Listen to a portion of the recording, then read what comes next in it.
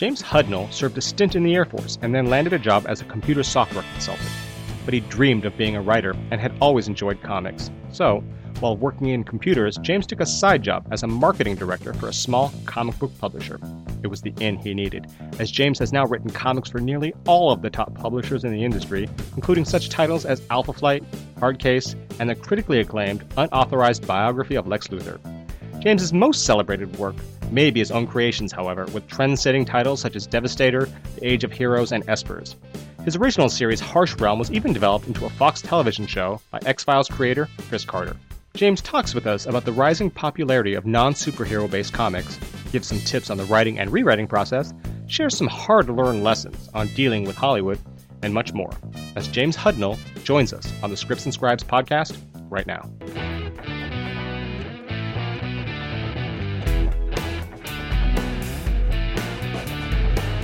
Welcome to the Scripts and Scribes podcast. I am Kevin Fukunaga.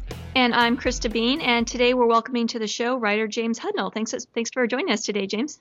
Thank you for having me. Now, I personally met you, over 10 years ago, maybe, when I used to own a comic book store in Manhattan Beach. You were actually the very first, you probably don't know this, but you were the very first comic creator to come into the store to do a signing. You were there with Derek Robertson, if I remember correctly, in promoting, the Malibu Ultraverse stuff that you guys were doing at the time.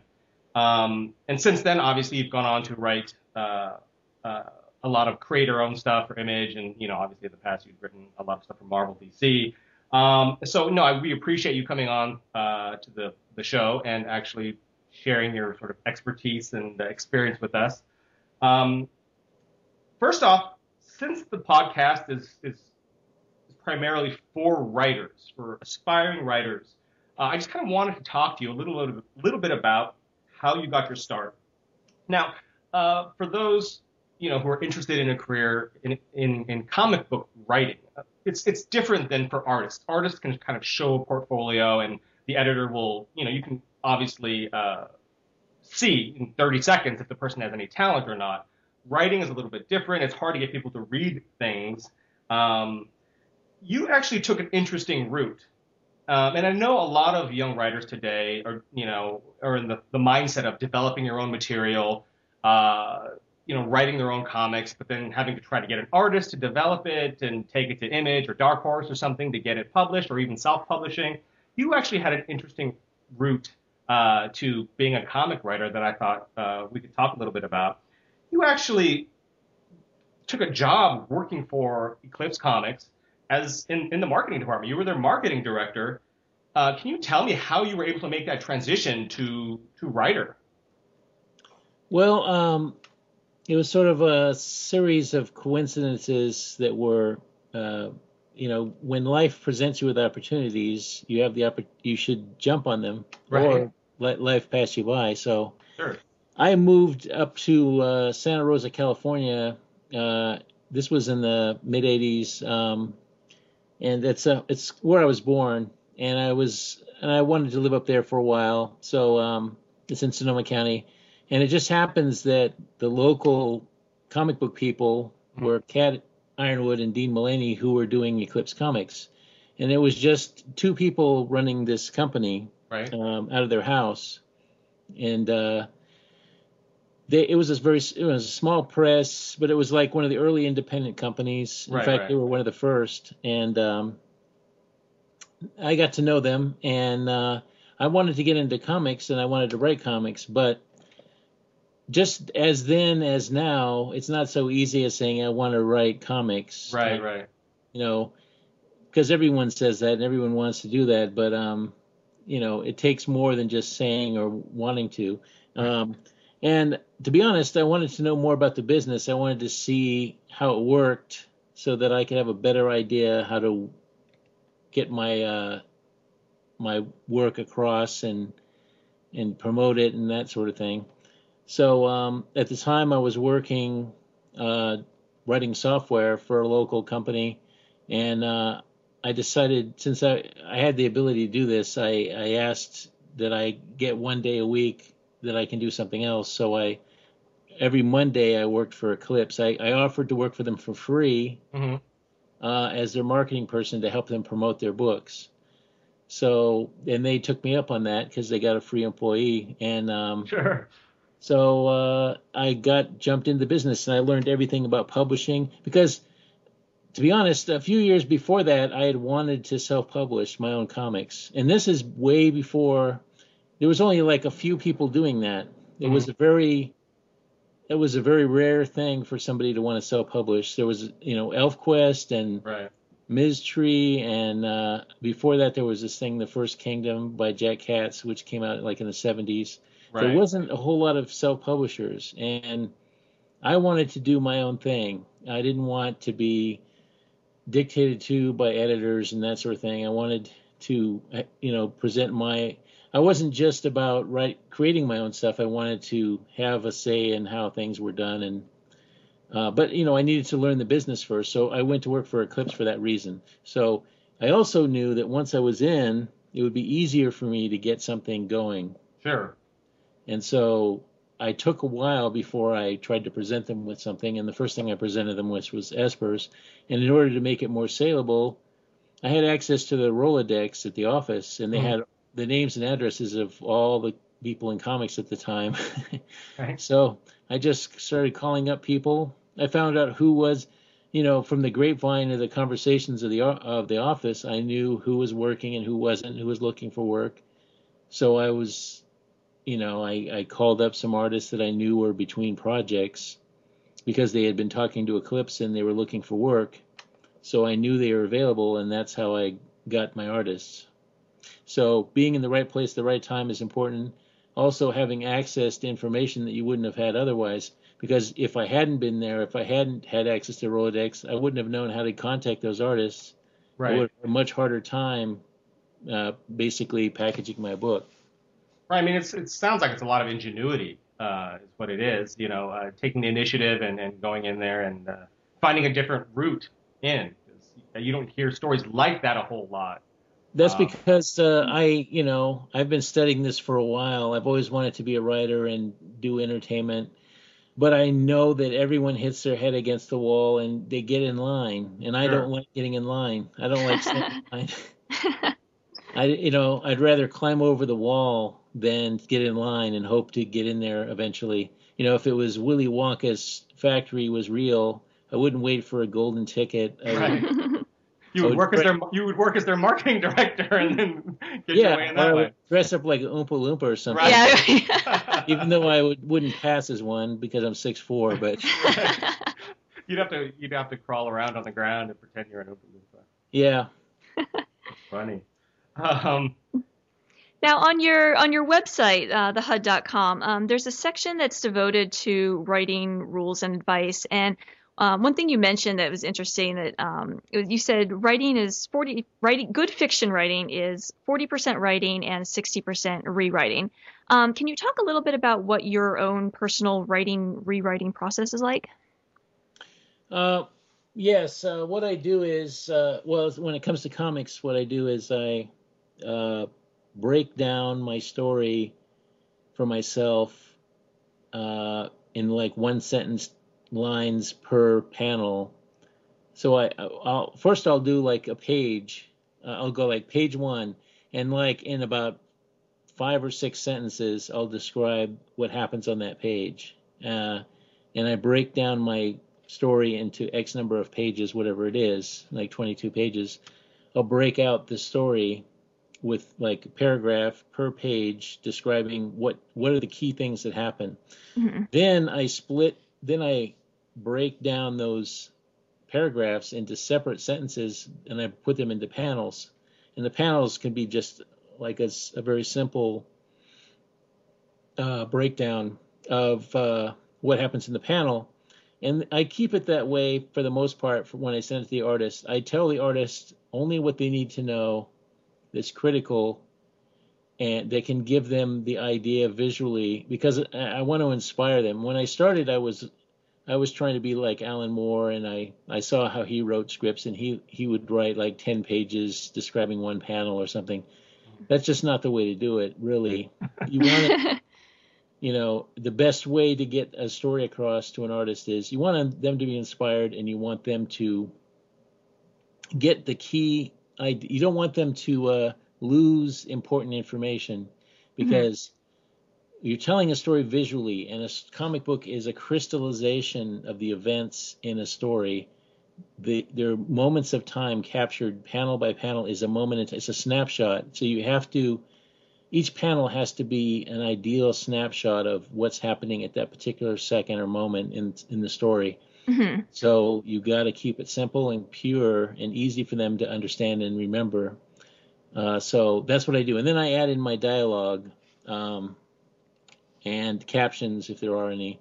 But once they draw it, then I look at what they drew and I rethink everything that I wrote in terms of the dialogue and captions. Mm-hmm. Might toss the captions, or I might add some, and I might rewrite the dialogue to better suit what the artist drew, because they might have added some of their own elements that might, details that might actually be useful. Right. And so I might have somebody comment on something that reflects what's something in the scene, or so that's one way I rewrite. And then, so a lot of times I letter the book myself. So when I'm in the course of the lettering, I may rethink some things as I'm lettering it. Mm-hmm. And then at that point, it's sort of set in stone. Well, not always, but then it's pretty much there on paper. So And I that's would. how the process, Oh, go ahead. that's how the process works for me. And I would imagine there's sort of a fine line you have to walk between getting enough information across to the artist so they're illustrating what your story, but at the same time allowing them the freedom to do what they do rather than dictating every detail of what should be in there, allowing them to have their own freedom to create. Is Yeah. that correct? Yes, that's what I try to do. And I also, when I talk to the artist about doing a story, they're my first audience, so I don't want to give them too much information ahead of time about what's going to happen, Mm-hmm. because they're going to read it, and I want them to be surprised as they're reading it, because I want them to be entertained as they're reading the script. Mm-hmm. They're going to know generally what the story is going to be about ahead of time, but they don't know exactly what's going to happen. So I don't want to tell them ahead of time. I want it to be a surprise when they read the script. Mm-hmm. But before I write the story, I often talk to them to get a sense of what interests them, because artists like to draw certain things more than others, and they're good at certain things more than others. Mm-hmm. And so you got to kind of tailor your story to their strengths or I to their interests, because they'll put more effort in. You want to take advantage of their talents. Mm-hmm. So it's always good to throw them some bones, throw them some things that they want to draw, because then they'll be more into it, and it will show in the story. And if the art is better, then it helps the story. Right. Yeah, that makes a lot of sense. Just catering to kind of what they're good at and what they're going to be the most enthusiastic to get into. Yeah. Yeah. Now, you've obviously written a lot of superhero books for Marvel, DC, Malibu, the Legends of the Dark Knight, Hard Case, Adventures of Superman, go on. But for your own creator-owned stuff, you're sort of, we were talking about it before, you're sort of, ahead of your time. You developed a lot of non-superhero based fare when it was not really popular to do so. I mean, back in the 80s especially, which was a little before, I guess, you would develop a lot of this stuff. Although I guess Espers was in the 80s. It was a lot of it was relegated to the bottom shelf, black and white. It was, independent publishers. And now, after the success of sort of non-superhero comics turned, entertainment property like 300 or The Walking Dead or Road to Perdition, it's become sort of, trendy to look for that type of material. But I mean, you've done stuff like Harsh Realm and Devastator, which are, sort of action sci-fi, cyberpunk-esque titles, or Shut Up and Die, crime noir, or Age of Heroes, which is fantasy, which, you had mentioned you were bringing back, it's in color and you're kind of bringing that back, which is great. But can you describe a little bit about your sort of creative process, in terms of creating these whole new worlds as opposed to another superhero book? Well, I feel that the industry needs new ideas to be relevant. Comics cannot rest on 60, 70-year-old properties like it does. And the industry needs fresh blood. It needs new ideas. But also, as a creative person, I don't want to be the guy who writes Batman or the guy who writes the Hulk, which a lot of my contemporaries at the time, that's what their goal was. Well, they Sure. wanted to get into Marvel and DC and be the Hulk writer, which to me is like a horrible thing to want to do. Mhm. Because first of all, you're limiting your if your career is to just carry on other people's ideas, then you're not doing anything original, and you're not really bringing a lot to the table. Even though some people have done great things with other people's characters, I never wanted to be that person. Right. I wanted to be the person who created something new and original and different. And also, as much as I like comics and some characters, I really wasn't interested in doing that. I was more inspired by European and Japanese comics. I was one of the first people to bring manga to the U.S. and Right. I You actually feel, brought Area 88, correct? yeah, well, Viz was created in part because when I was at Eclipse, I contacted all these Japanese publishers and wanted to publish manga in the U.S. Before anyone was doing it. Right. I was writing all these publishers, and the interest that I generated made them, Kodansha, I think it was, or not Kodansha, it was another publisher. They decided they wanted to do their own American publishing company, so they created Viz, and they contacted me, and I was one of the first rewriters for Viz, and that Area 88 was one of the books I did. But at the same time, Lone Wolf and Cub came out. Right. So, but anyway, but the thing that inspired me about the manga world is that there's so much diversity of stories, and there's stories for every interest and every age. Sure. And It's very mainstream in Japan.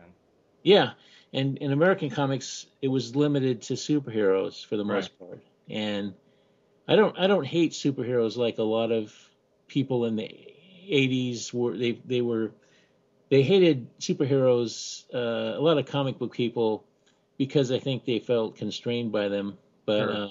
to me, a superhero is just a character, and you do with it what you do with it. It doesn't matter if it's a superhero or not. Right. But they felt like it was a ghetto or something. But the thing is, they didn't do a lot, and I did. I deliberately set out to do my own stuff. I felt it was important also that people do comics that would appeal to people who don't read comics, and that was always my goal. So everything I've done has been an attempt to appeal to people outside of comics, because I feel that's necessary. Comics need new readers. The problem with the industry is it was focused entirely on the readers they had and catering to their specific whims. And the problem with that is the specific whims of geeks is very different than the average, Right.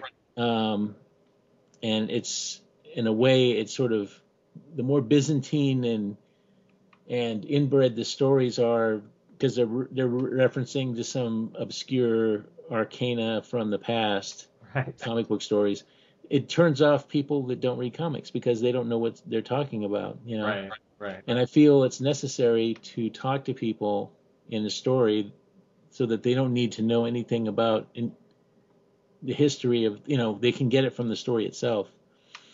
And that's not being done to my mind, even now, by a lot of comics. I mean, they've gotten a little bit better, but not much. Right. Except for, as you say, Walking Dead and books like that, which are their own thing. But I mean the mainstream comics, as we call them. So that was my goal, is to get to people outside of comics, to do something fresh and original for comics, but also creatively. And no matter what medium you're in, a lot of stuff is just rehashes of other people's ideas. And I mean, you could look at well, the movies today are all based on other things or the remakes of something. But I just feel like you got to have fresh ideas, and I'm not saying that my ideas are totally original. They're influenced by things like anything, but Sure. I try to take a different approach, and I try to. So my stuff, when it does come out, it tends to be way ahead of the curve. Mm-hmm. It tends to be imitated like 10 years later or 20 years later. Right. So, and that's what they do with my stuff is I was the first person to do crime fiction in comics, not detective fiction, crime fiction. Mm-hmm. I was the first person to do a lot of things in comics that other people started doing, following the trend. So anyway, but that's been my goal. Well, now, your personal process may have been a little different from a lot of people since you were already an established comic book writer. But can you talk a little bit about developing a title with a creator-owned comic book company like Image and what that's like, and how a writer and an artist can get a company like Image to publish their comic book? Well, Image is about the only game in town these days in terms of creator-owned. But how you do it is you've got to show them that you can do a comic that's of interest. If you haven't done anything before, then what you need to do is do a comic on your own with somebody. You don't have to publish it necessarily, but you have to do at least an 8-page story that shows that you have the initiative to get something done, that get something drawn, that tells the story, tells it well, and you've got to do that on spec, just like a lot of people in Hollywood have to write screenplays on spec to get noticed. Right. You've got to do the same thing in comics, and that's harder if you have to get an artist because you got to get somebody that's willing to spend the time to draw the story, and that could be time consuming. But there are a lot of people that are hungry to get in too, and you can get artists to do that, and I have, because they want the opportunity to be seen also. So to do something on your own, and you also have to choose to do something that is going to be appealing, that they're going to want to publish. Mm-hmm. So, that's a catch-22 because it can be very difficult. I mean, that's why a lot of people will imitate other things. As we were saying, a lot of people just imitating existing ideas. Mm-hmm. Right. So there's like 900 zombie things coming out now, and right. There was ninja things before that, and angels and vampires, because they think that's the easy road to getting accepted, and often it is, but not necessarily because everyone else is doing it. Mm-hmm. I always take the hard road, which has not been that rewarding for me, but I'm hoping that eventually it will be. Sure. But I just take the hard road because I don't want to be like other people. So ideally, you would want to do something completely fresh and new that they love and are willing to take a chance on. Yeah, and it's not easy to convince people because people are often afraid of new ideas. Mm-hmm. They're afraid because they think it's too risky and so on. That's why a lot of my stuff doesn't have resonance until years later, after other people have started imitating it. Right. Mm-hmm. When I came out with it, it was like, it was different, so different that, and unfortunately I had the naive thought that, if you're original and different and fresh, that people are going to go, wow, that's so great, but it doesn't work that way. A lot of times people don't respond well to the fresh ideas or different ideas. It takes time for people to digest them or accept them. So, and I think even if they do find an original idea and think it's great, I think the problem is a lot of executives and people of that ilk have a trouble sometimes trusting their own instinct and saying, I like this, but does everybody else? And until that happens, they don't trust their own instinct to kind of champion it. Yeah, they don't want to admit they like it until they know everyone else likes it too. Right. Yeah, that's unfortunately very true, especially in Hollywood. Right. They have like legions of people under them that read the stuff, and they want their opinions to kind of evaluate it, Well, and I've been a story analyst for a production company, Warner Brothers. But nowadays, because of cutbacks and cost control, a lot of the first line of readers and things are unpaid interns. They're college students that are the first people to, and they won't touch a script unless it's been passed through and gotten good coverage from a reader, i.e., unpaid intern / college student, which is kind of crazy Yes. if you think about it.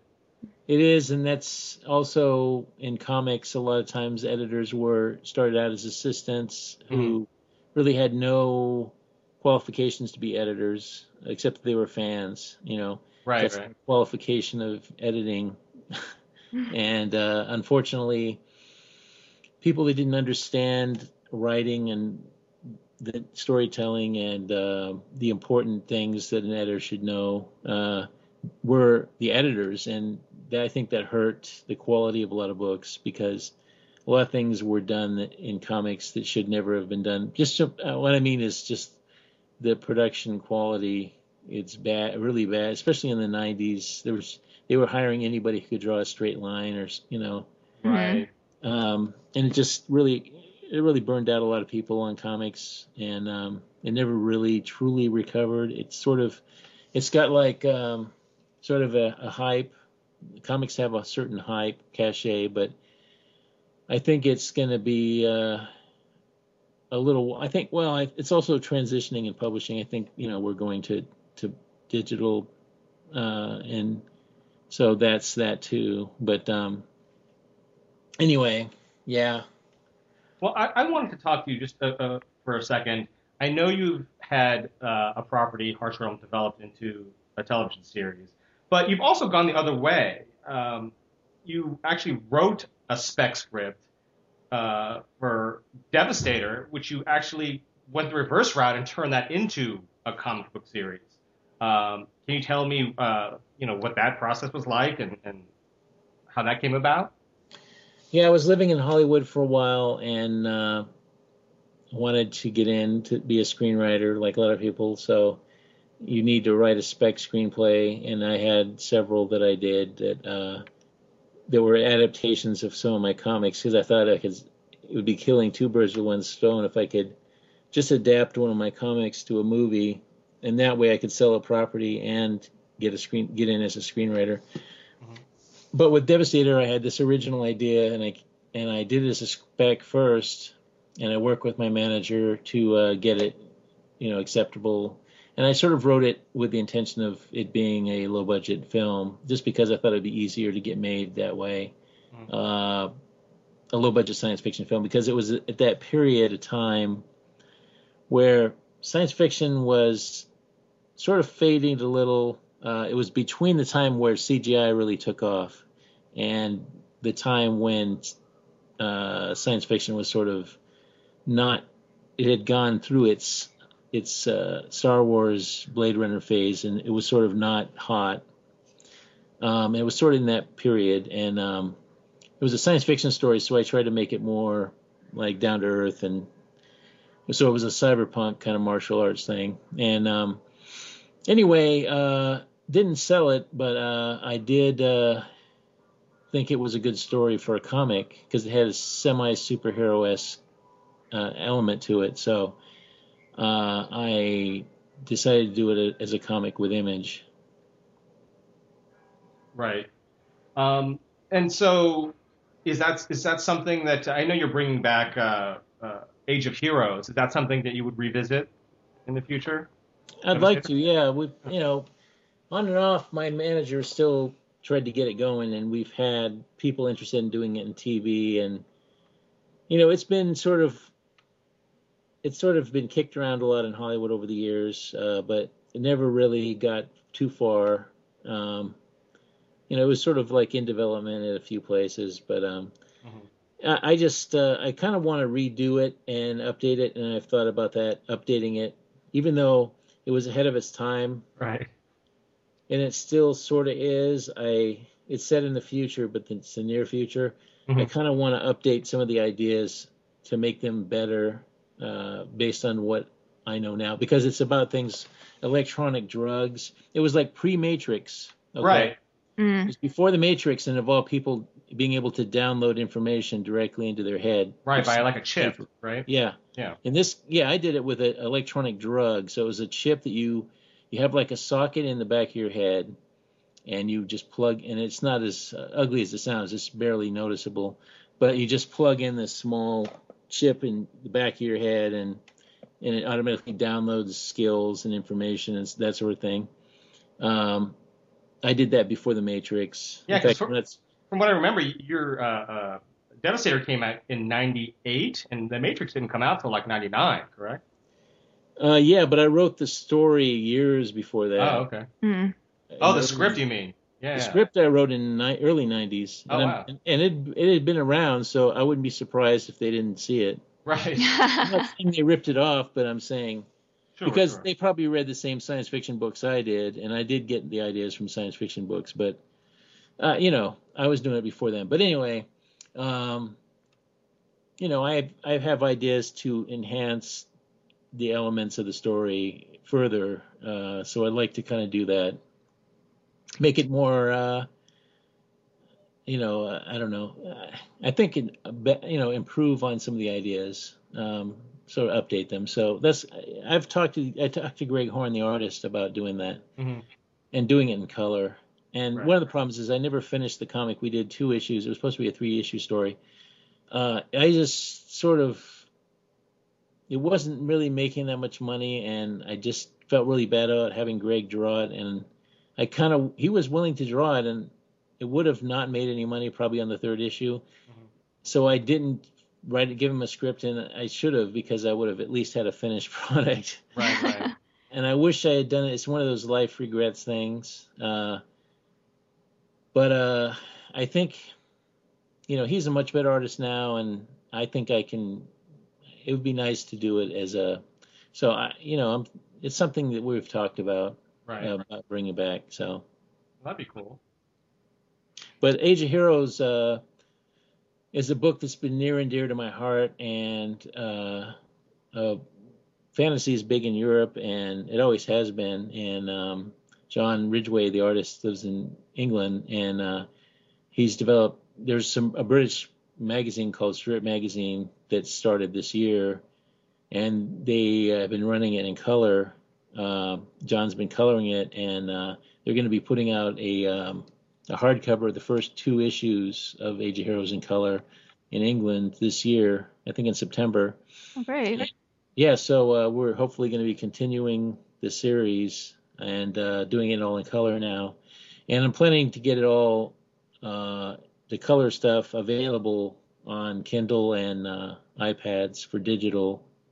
Oh, that's cool. So is it something that you're going to put out on your own, like through an Amazon or something like that, or is it something that you would take maybe to Image or Dark Horse or something like that? I have a deal with Devil's Due. Cool. They're supposed to. They've got some. Harsh Realm is available on Kindle right now as a download, but I haven't seen my stuff on Apple yet, so I'm following up with that. But they're supposed to get all my backlists into digital, so you can download them from Kindle, but you can get some of my stuff now from Kindle, and hopefully soon from Apple. Oh, cool. Oh, great. That's great. Now, going back to Harsh Realm for a minute, there's the whole story where X-Files creator Chris Carter developed Harsh Realm into a TV series for Fox. And then there became legal issues about he didn't want to give you credit as a creator. And it was a case that went to court and you won. Can you give us just a little backstory on that, and then also some advice on how other writers can watch out for things like that and protect themselves from situations like that?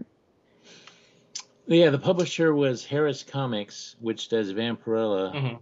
They haven't really been doing that much lately that I'm aware of, but they decided they want to do a Creator Online, and I was one of the first people they talked to, and I did 2 books with them. Harsh Realm was one of them. It was sold to me as a creator-owned thing. So I thought the story was wild enough that there was no way that anyone would make it into a movie or TV show, because the ideas were again, pretty far ahead of their time. They involve pocket universes and stuff like that. Mm-hmm. Um, so, I just signed the contract. Was very simple because I didn't think anything was going to happen, and but it was supposed to be creator owned, and I was under the impression it was creator owned. And I didn't really get a lawyer, and I should have. Well, if you sign a contract with somebody where they control the rights, even if you quote unquote own the copyright, if they control the rights, they technically own it. Mm-hmm. Okay? Didn't realize at the time, which Ah. means that they can shop it around to Hollywood without you being able to say anything about it. Oh, okay. It's like an option, basically. They option the material. Mm-hmm. So what happened was they weren't doing anything with it at all. I mean, the books came out. It didn't sell that well because they didn't really know how to market it, and it came out at a certain time where the interest. It was during the Bad Girl period where Bad Girl comics were selling, and that was like where everyone's interest was. But anyway, so I just said, I got a manager friend that I'm working with in Hollywood. I was living in Hollywood at the time. I said, let me try to shop it around to Hollywood. And they said, sure, go ahead. So I did. And I got NBC wanting to do it as a TV show. And I got a producer, a Law and Order guy, not Dick Wolf, but somebody who had worked on that show, I think. Mm-hmm. And John Shirley, a science fiction writer, was going to work on it with me. Everything was going down to, they were talking money, and we got down to the point where they were getting ready to talk money and get this thing going. They were all very interested, and I during the whole process, I was telling Harris about it, what was going on, and they said, great. And then when it was down to, okay, we're ready to talk money now, all of a sudden their lawyer calls them and says, you can't talk to James Hudnall. He doesn't have any right to talk to you about this. We own it. Oh, no. Talk to us. Well, that killed the deal because they got scared and they just said they dropped it. Mm. And that pissed me off like you can't even begin to imagine. I was really upset because they could have just told me up front, this is how it works. You don't own the rights. And it probably would have kept me from pursuing it like I did, but Mm-hmm. they just led me on. Anyway, so anyways, I kind of said, but my I had an agent that had been negotiating with NBC. He was at CAA, and he said, I can still save this, maybe not with NBC, but I can probably get a producer attached who's a big name. So I said, okay, fine. But I was just, pretty upset. So he came back to me and said, okay, I've got 2 producers that interested in this. Tell me which one you would like me to go with. And I said, okay. So they said James Cameron and Chris Carter. So I said Chris Carter because Chris Carter was hot producer doing X-Files and stuff. He was, and I like the X-Files. Whereas Cameron, very successful, and I liked his movies, but at the time he was not making anything. He didn't have anything coming out. He was notoriously took years to get anything going. Right. Yeah. And I said, it'll probably happen if I get Carter and not Cameron. So I said, go with Carter. So, this was behind Harris's back, basically. Mm-hmm. Because my agent was working with Harris because he had to, but, he was still keeping me in the loop. So anyway, they started talking to Carter. Carter got it made, got the deal with Fox. But at no point would Carter talk to me, or Harris just, blew me off, and they said, we'll let you know what happens when it happens. And they didn't. I heard about everything through my agent. Oh, gosh. They did nothing to tell me anything. They didn't know that my agent was telling me all this, everything was going on. Anyway, so I thought, well, they optioned their thing. They took our story, the title, but they decided they were going to change this thing to make it contemporary instead of in the future. They changed it from a artificial universe to a virtual reality. Right, right. Now, this is before The Matrix came out, Mm-hmm. but the show came out like a month after the movie The Matrix came out. Oh. So everyone thought it was a ripoff of The Matrix. Yeah, bad timing.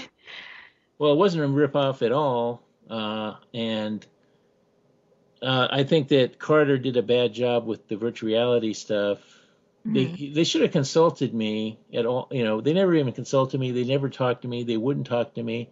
I was even in a meeting with somebody on the Fox lot. Another producer wanted to talk to me about something, and so I was on the Fox lot, and the guy's office was right next to Chris Carter's.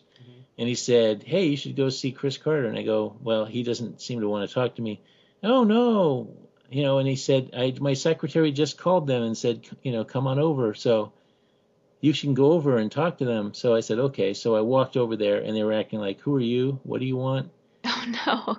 And I told them who I was, and they were like, well, he's not here right now. He's not he's in Vancouver, so he can't talk to you.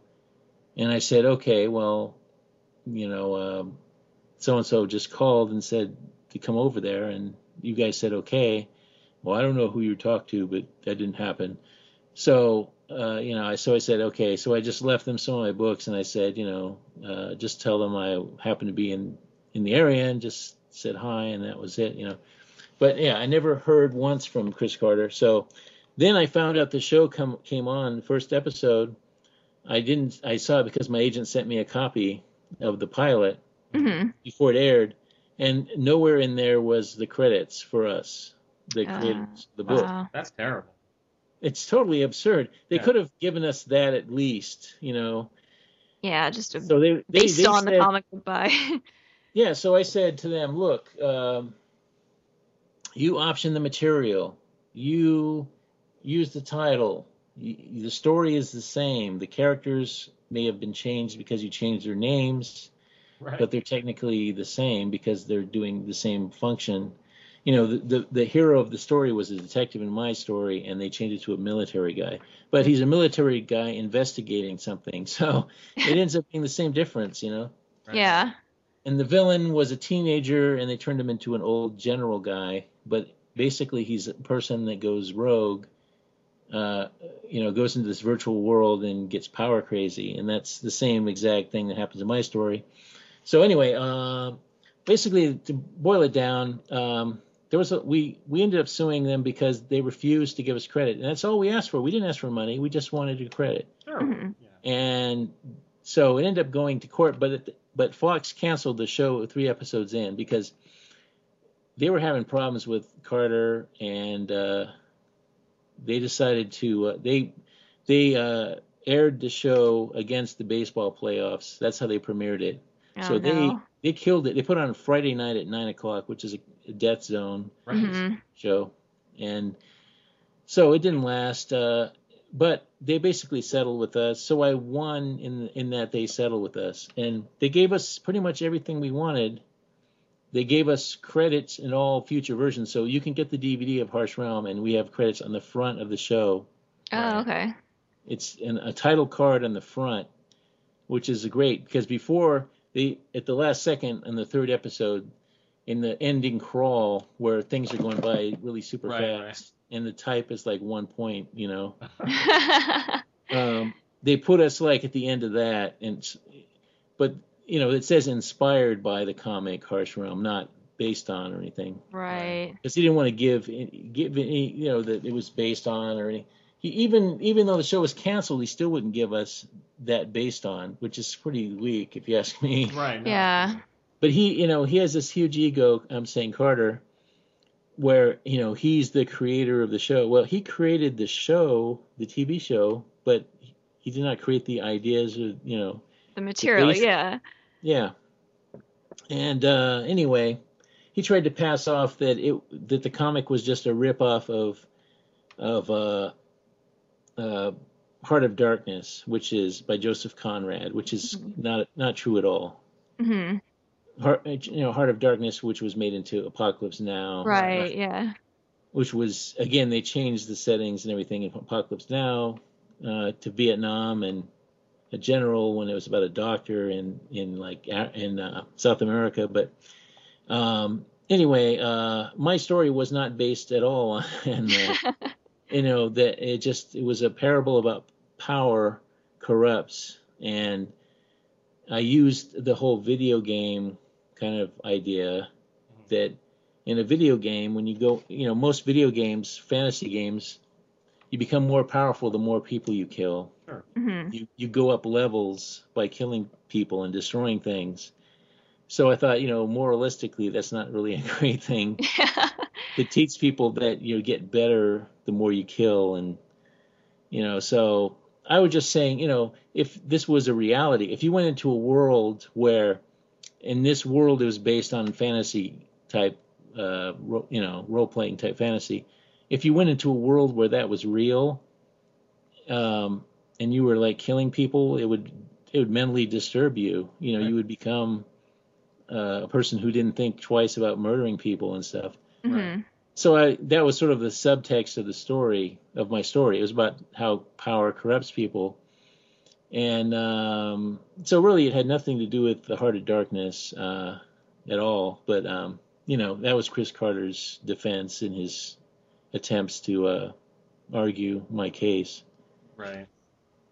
Anyway, so the moral of the story is, when you make a deal with anyone for any kind of creative property, if you if somebody options your material, or if you make a deal with a publisher on your stuff, you have to insist that you will be credited in any production or merchandise or anything that gets made from your property. Because if that's not in the contract, they don't have to give you credit. Right. That wasn't in my contract. That's what I found out. They are not required to give you credit if it's not in the contract. And can you specify what type of credit, like inspired by, based on? Oh yeah, you all can. different. Yeah. We didn't have anything. Mm-hmm. Otherwise, we would have had it. So you got to make sure in your contracts that you'll be giving proper credit. Mm-hmm. If anything gets made, it has to be in there. Otherwise, they don't have to do it. And most people, here's the thing. In most cases, most people would give you credit. Most people are decent absolutely enough. Even the worst Hollywood asshole will still do it. Even if just to avoid a lawsuit, right? Yeah. Yeah. Because a lot of people like to say, "Oh, we got this is based on this thing." People like to say they got it from a book or something. But for whatever reason, Chris Carter wanted to hog it all to himself. Mm. And it really went bad on him, because after that, I'm not saying that my lawsuit was what hurt him, but I think it helped. His show X-Files went down the hill. I felt that the quality went down badly towards the end. Mm-hmm. His show Millennium got canceled. His show, this Lone Gunman, didn't last very long. And then he hadn't worked for years and years until he did the X-Files movie, which was 10, 12 years after the show ended. Uh-huh. So, and it wasn't a huge hit or anything. And I guess he's finally coming back to television with some show. I don't know, but he's been, off the radar for a long time. So it really didn't help his case to do what he did. Right. Right.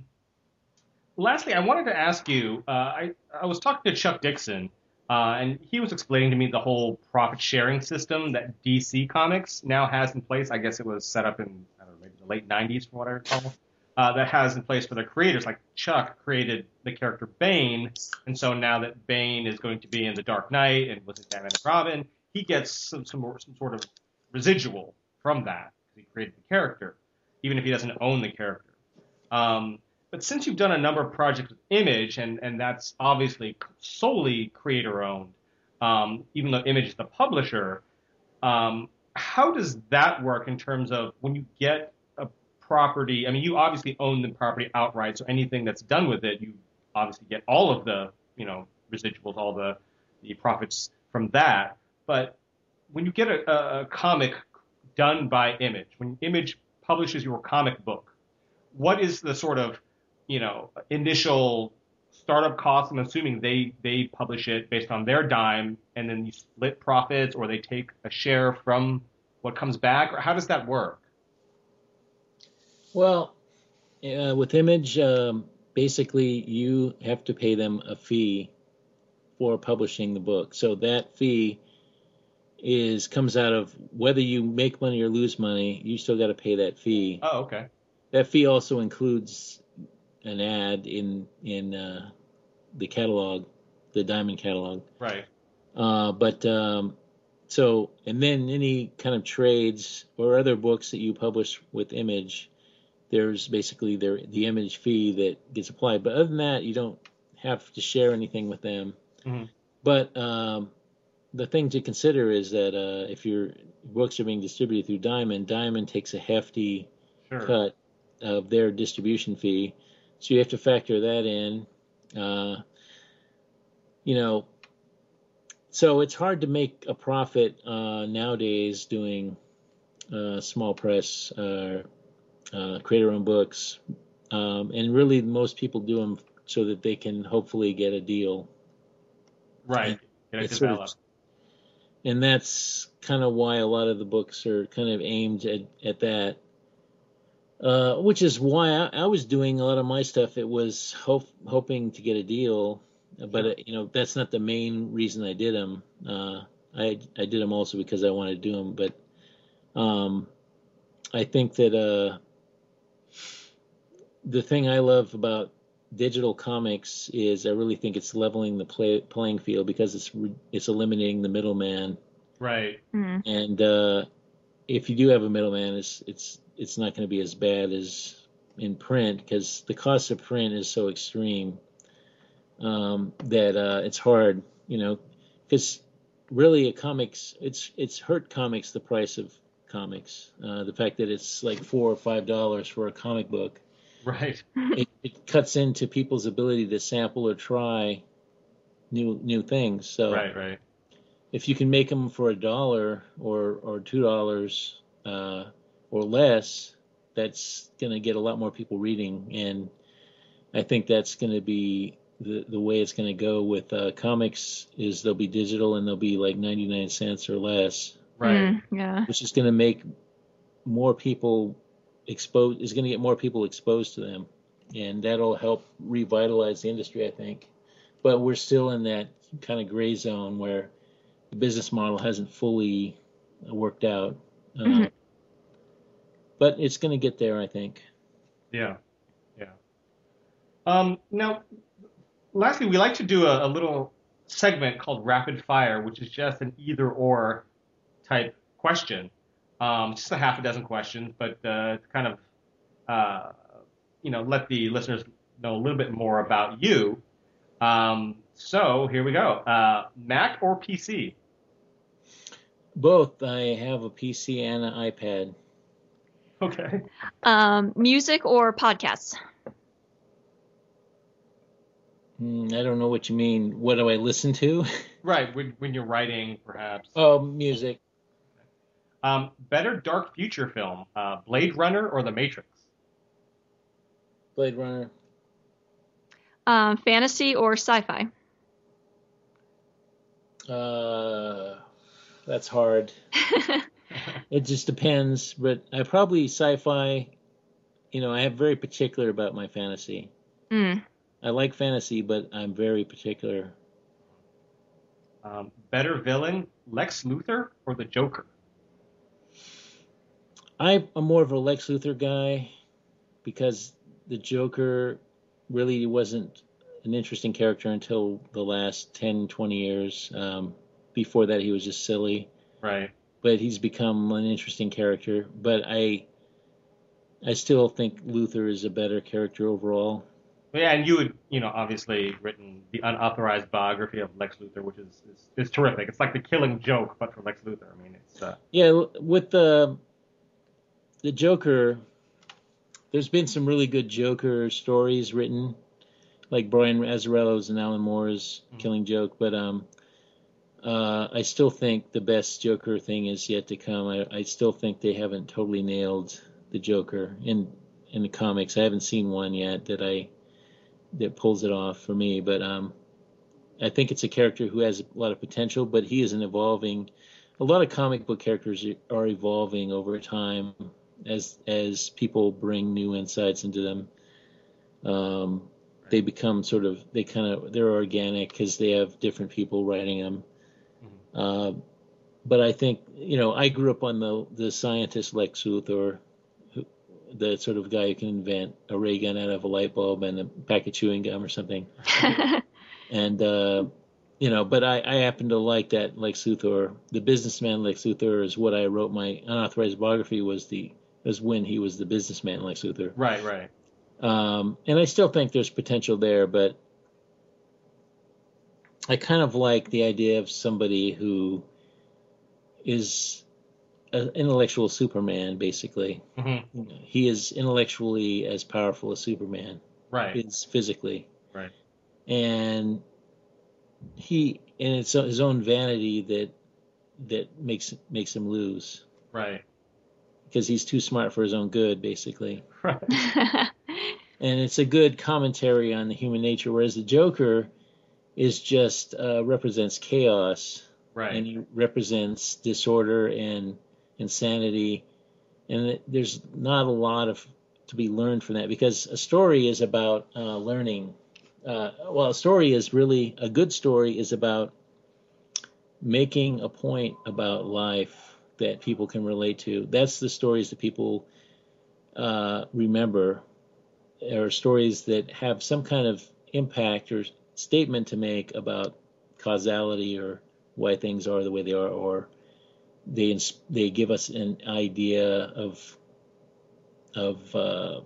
the nature of things. They have a lesson in them of some kind. Without preaching, I just mean they inspire. They give us an insight, an epiphany about something that we take for granted. That's a good story. Does that, and characters that can be a lesson when they're done right. Because Luther has been done very badly by so many people, but when he's done properly, he actually provides an insight, which makes him a more elevated character than a lot of characters, which are just there to be punching bags for the hero, Right.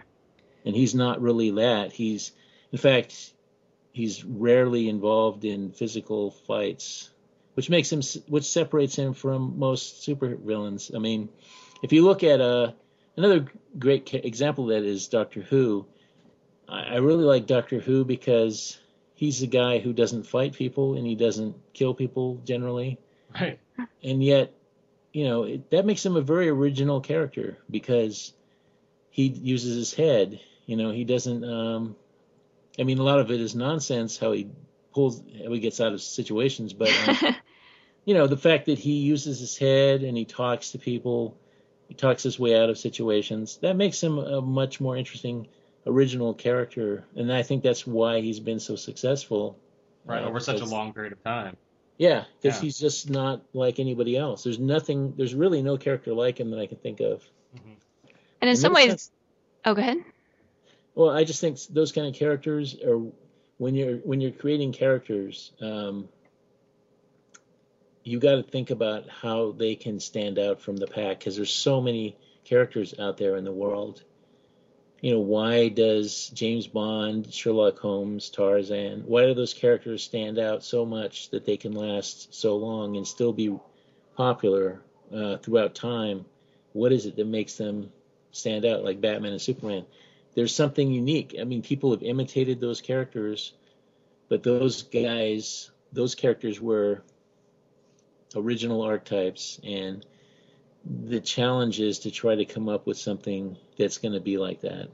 And right. It's not easy, but it's important that when you create a character, they're not just another James Bond or Jason Bourne or whatever.